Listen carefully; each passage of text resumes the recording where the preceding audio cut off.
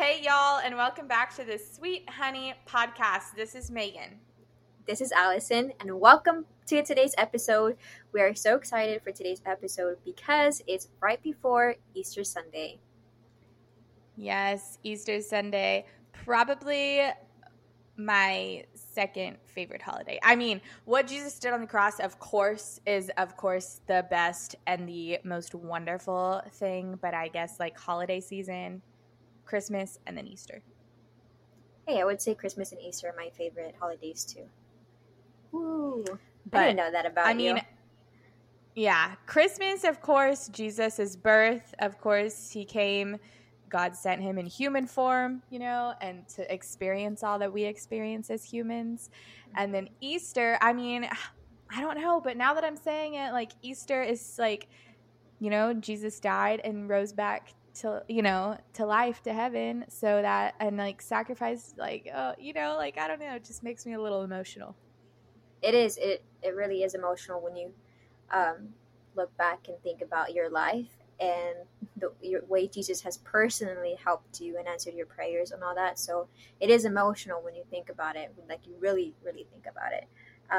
But today we are kind of, I wouldn't say doing something different, because I know a lot of other podcasters are doing verses about the death of Jesus and the resurrection of Jesus, which we are all for. We're actually going to do that. But we are actually going to talk from Genesis today, specifically Genesis 3. And we are titling, oh my gosh, I'm so sorry about that. We are titling this episode, Where Are You? I'm excited for this one. Me too. I am excited. And Allison is pretty much taking the lead on this one, and I have some input.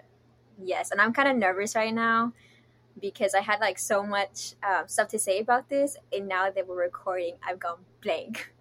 So it'll be fine. It'll be fine. Let's hope. I'm actually going to read some scriptures to you because I want you to understand the whole story, and so it can connect to the verses that we are actually going to focus on. So right before Genesis 3, in Genesis 1 and 2, God created Adam, and then he created Eve, and then he gave them dominion over everything except tree. I think we all know what I mean when I say the tree that they're not supposed to eat from. Right. Like the tree of what was it called? Now I have to know. The tree of knowledge, was that Tree of knowledge. But I think some people call it tree of good and evil. Yeah.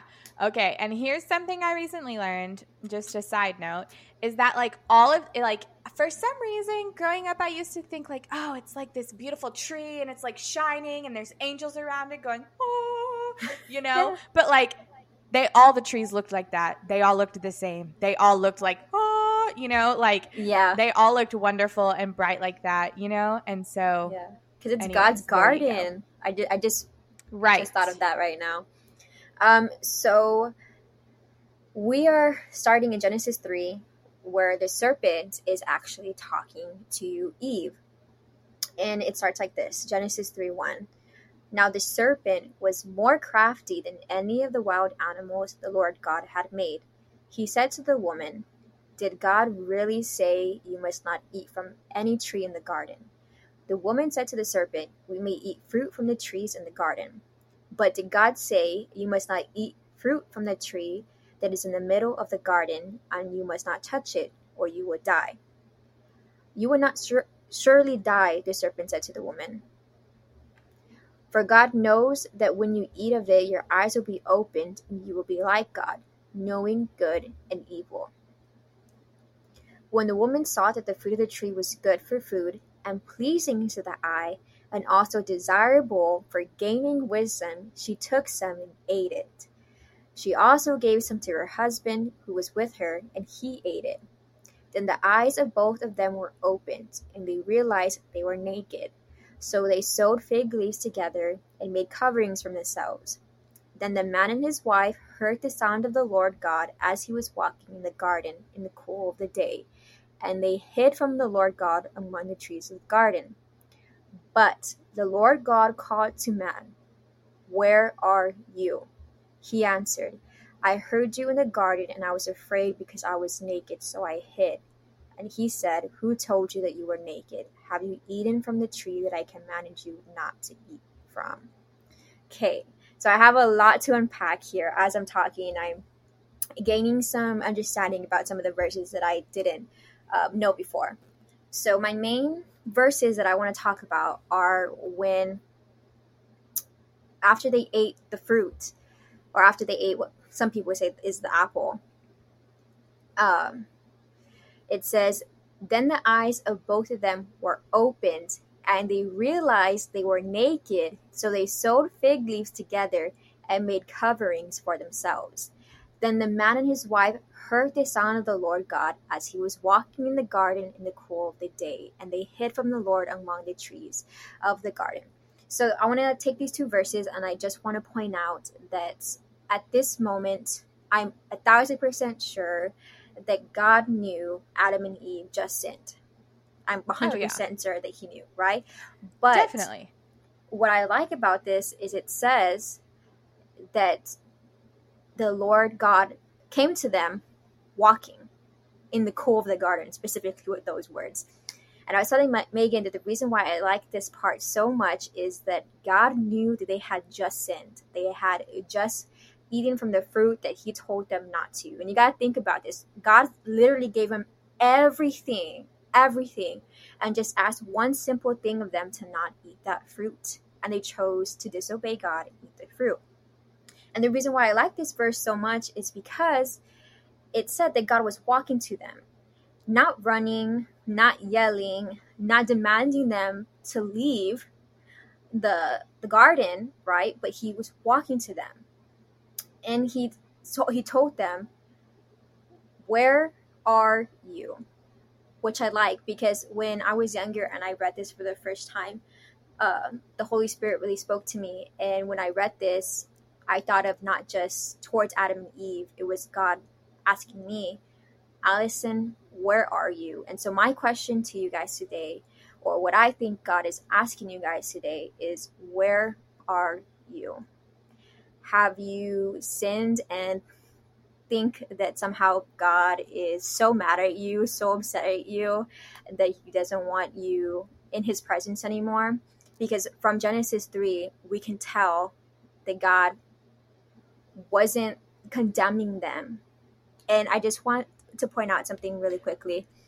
It goes on to say that God actually sat down with them and helped them make clothes. I kind of want to find that verse really quickly. Yeah, it's further down somewhere. And the Lord cares for them so much that we kind of unpacked this little part, these like few chapters here in Genesis while reading the book. It's not part of the plan. And so and what she kind of went through, what Lisa kind of went through and talked about, was like, he cared for them so much. It says right there in verse 21, the Lord God made garments of skin for Adam and his wife and clothed them. So, and then not only did he do that, so I guess to me, I always thought that like the Lord kicked them out of the Garden of Eden, but it's more like he sent them out for their own protection. Yeah. And also because they could no longer be in his presence because of the sin. Right. Well, and that's like that verse in verse 7, they ate the fruit, and then the eyes of both of them are open and they realized they were naked. Like that is the downfall of man. Yeah. Right there. And just with that part, they realized they were naked. And when I was talking to Megan about these verses, I was telling her, I had this huge revelation when I was reading it. And the Lord kind of told me, they realized they were naked, so they hid.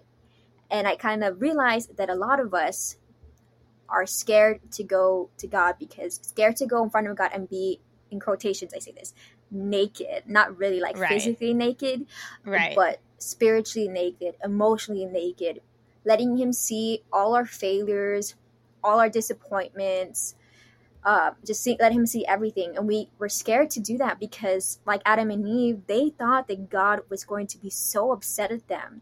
Yeah. They thought that he was going to come like tummy down like those thunderbolts or lightning bolts from heaven and like striking them. Right. But that's not in God's character. As we see here, God's character towards them was compassion, was still love. And I know it's compassion and love because he chose to walk gracefully towards them and just ask them, where are you? Basically asking them to come out and meet him. And another thing that I like about this too is they didn't walk to meet God in the middle of their sin. God walked to meet. Oh my gosh. Okay, let me rephrase this. Sorry. Yes. Okay, I get where you're going. Yes. They didn't meet God in the middle of their sin. God met them in the middle of their sin. I hope that makes sense. Yes. Okay. Yeah. Because sometimes I get so into stuff that I talk so fast and I forget what I'm going to say. Sorry about that, guys. But it's so true. It's so true. And he chose to sit down with them and make clothes for them. This blows my mind every single time I read it. They just sinned. He gave them everything. If that was, thank God I'm not God. If that was me, I would have been so upset, right? I would have been like, you guys do not deserve anything. You just don't deserve my forgiveness, my compassion. Well, and that's the thing. He's so gracious and merciful. Yeah, and that's true. Well, and not only that, just like you talking about, like, where are you? Like, they thought they had to hide from him, you know? And it's just so, like, I totally do it too. And it's just like, he already knows. Yeah, he already knows. God already knows. And I'm trying to sit here and hide it from him, you know? And it's just like, why? He already knows, and he already, you know, you got to ask for forgiveness, but he's already forgiving you. And so I just saw, I don't know, I was on Facebook earlier today and I saw like a little quote and it said, thank goodness this isn't the last time that Jesus is going to put me back together. I know. I'm so grateful for that. Because imagine if he said, like, he's never going to say, no, I'm not going to put you back together. Like, he's always going to put you back together. That's true. And another thing that I kind of want to point out is when they realized they were naked, they sewed fig leaves together and made covering for themselves.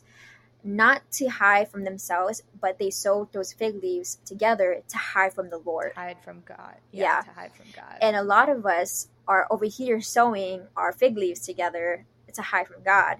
And that can look like, let's say, for some people,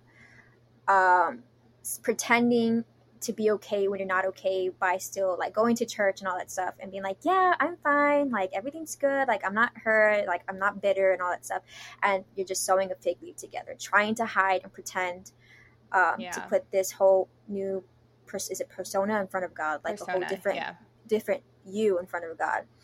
And I feel like sometimes also those fig leaves for me can be pride, like I don't think like I want to go to this, like I don't think that I want to give this to God because I kind of want to fix it on myself and then go to like, you know, like let me just put on this like little prideful little fig on me, I guess you could call that, and just that could be my covering from him, you know. Pride. Mine is definitely pride, control, definitely control, anxiety. I mean, come on. I know anxiety is a really big one. But I also want us to talk about too is the beginning of Genesis 3, when the devil actually starts talking to Eve and asking her all these questions. He was really crafty with them because, well, and you know what, like let's be honest here, like the devil, Lucifer, he was a fallen angel, and so you know what, he knows the Bible frontwards, backwards, and everywhere in between. So he uses it to try and tempt you and to try and get you to, you know, believe, do XYZ. And another thing that I have learned is that the devil has actually been, not just the devil, right, because he's just one person, but his demons and all that have been watching you since you were young, and they've studied you, so they know your weaknesses, they know your downfalls, and they use it against you. And here, not what I really like, that sounds so wrong, what we see the devil doing is asking the woman, did God really say you must not eat from the garden?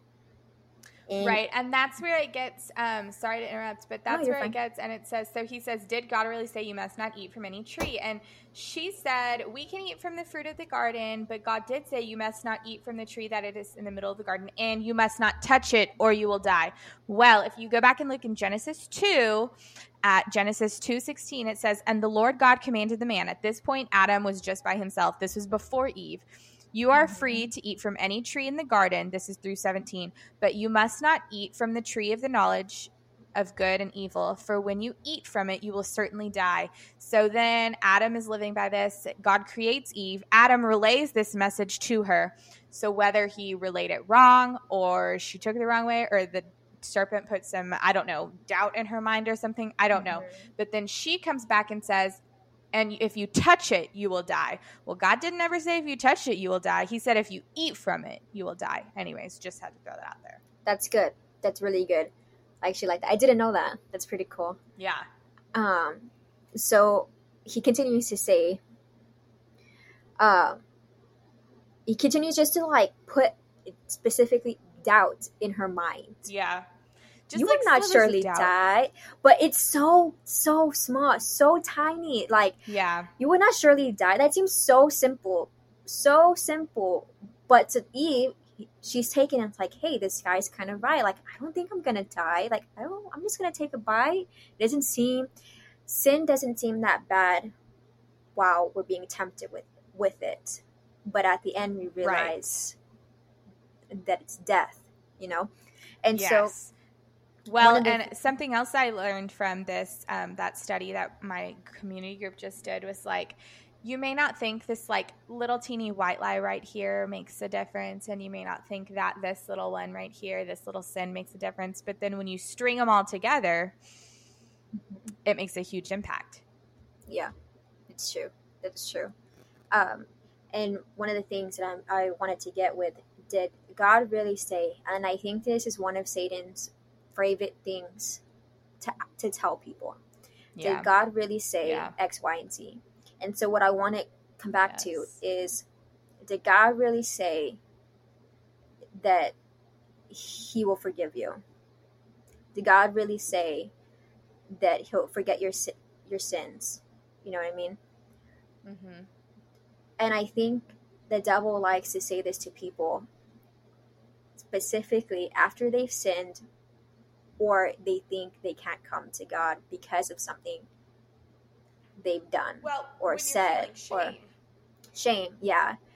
Did God really say? Like, did God really say that he'd forgive you for doing X, Y, and Z? Like, you should really be ashamed of doing that or saying that or, whatever. And not only that, did God really say those 4 words is a seed of doubt?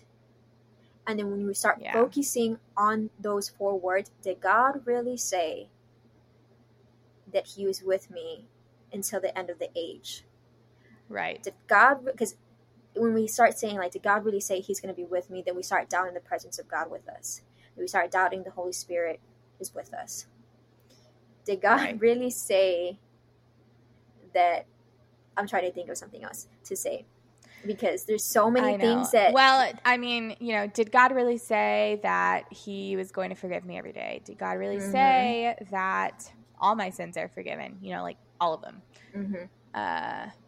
Did God really say that he would fulfill the desires of my heart, and his promises? That's true. That is so true. And... I don't know. I just think that for a lot of us, the devil is planting those words, and especially with me right now, did God really say X, Y, and Z? Yeah. Or does God really love you? Yeah. Or are you sure God told you this, and this? Yeah. That's to me, that's super interesting, because that little 4-letter word caused such a downfall for humanity. Yeah, it really does. It really does. So anyways, this is what I wanted to get back to. um, the fig leaves specifically, and connect it back to Jesus' resurrection, death and resurrection, because that's what we're trying to talk about, right? Easter. Because of Jesus' death, we no longer have to hide behind fig leaves to be in the presence of God. Right. Jesus took away all those fig leaves when he said, "It is finished." Right. Jesus changes everything. He really, really does. If you give him the chance to change it, he will. He will not force you to let him into your life. He won't do that. Yeah. He's a gentleman. And you know what's crazy? Yeah. And and I was just kind of thinking about this, and I'm sure I heard it or saw it or read it somewhere at some point, but it's really just stuck with me. Jesus the Lord sent his son, Jesus, to die on the cross for my sins, your sins, the world's sins, the burden of the world, the sins of the world, the weight of the world, knowing that there would be people who never loved him. Yeah, that's true. That is so true.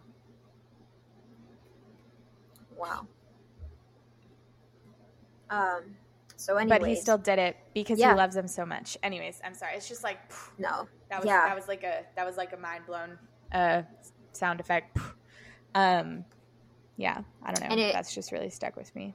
And if anything like me, I'm one of those people who actually kind of freaks out when I think about Jesus dying for me, because it doesn't seem real sometimes. Yeah. Especially when you hear the story over and over, you kind of become numb to it, and I don't want to become numb to my salvation. Yeah. Yeah. And it's crazy because we don't understand, or I don't understand the love God has for me, because I am not God, so I don't know the way he loves people. I mean, I see his characteristics and how he loves everybody, but I can never physically understand it, and that's what makes my mind hurt. I literally have nights when I sit in my bed and I get headaches from thinking so hard about how, like, why does God love me? Like, how much? Like, I just want to, like, feel it all. And well, I've been reading that book, Gentle and Lowly by Dane Ortlund or something. And wow, it has just been so eye-opening, just like reading some of those chapters. I am probably going to have to like read it again eventually, but just like the last chapter I recently read was about how Jesus is like an advocate for us, and that he sits at the Father's right hand and he like advocates for us. He's like, I know they sinned, but they still, like, we still love them, and like they still deserve our love and our forgiveness, and just like how Jesus just advocates for you. And I guess that maybe might have been where I read about like the Lord sent his son to die on the cross, knowing that like some people still would never come to know him or love him. But yeah, that book has just been an eye opener. That's true. And the verse you're talking about is actually 1 John 2:1. I just found it right now. I knew which one you were talking about. It's, my little children, I'm writing these things to you so that you may not sin.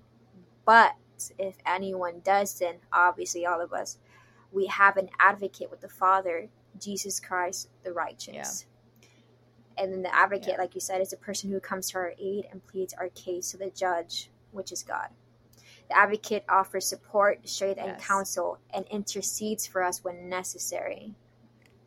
And because we put our trust and faith in Jesus, he became our advocate. Which is crazy.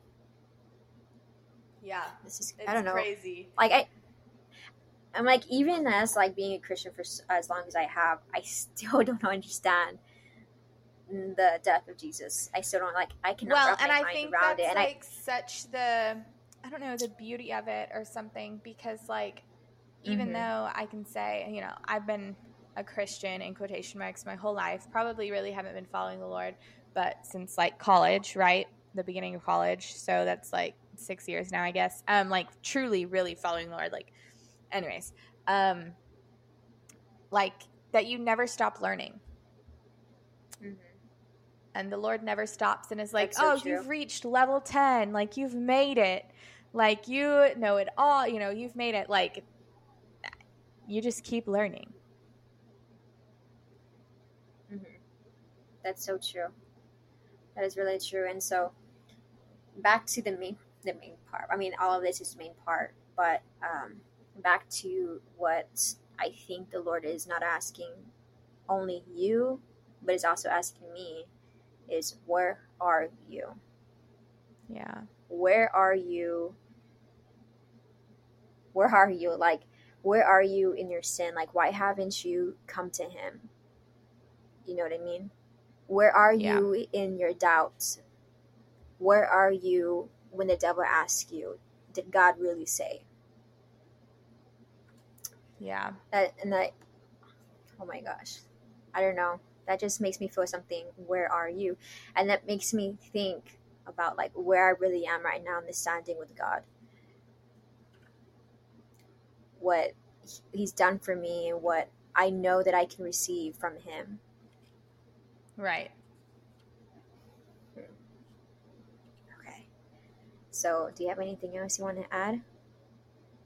I don't think so. I mean, Jesus changes everything. Let him change you.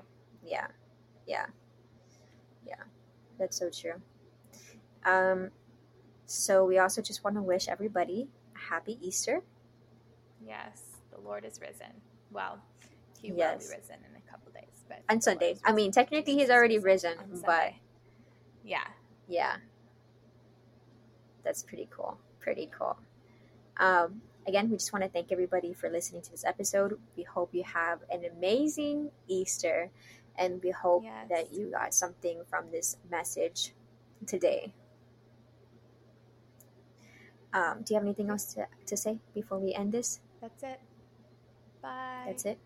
Okay. Bye, guys. Bye.